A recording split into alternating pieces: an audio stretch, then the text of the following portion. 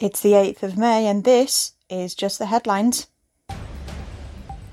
The Vice President of Sinn Féin, Michelle O'Neill, is now set to become Ireland's First Minister and says this ushers in a new era. Russia's bombing of a school in Ukraine's Luhansk region killed 2 people with another 60 feared dead.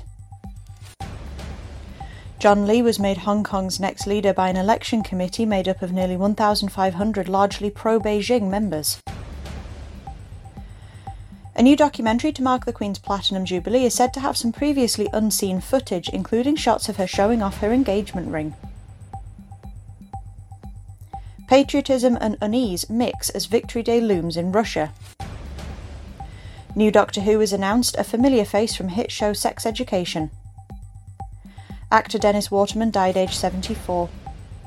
G7 leaders have pledged to phase out dependency on Russian energy. Liz Truss said Russia's attack on an eastern Ukrainian school is a possible war crime. The BAFTA Awards served as a platform for several actors to voice their concerns over the privatisation of Channel 4. Despite the uncertainty, the channel enjoyed success at the awards.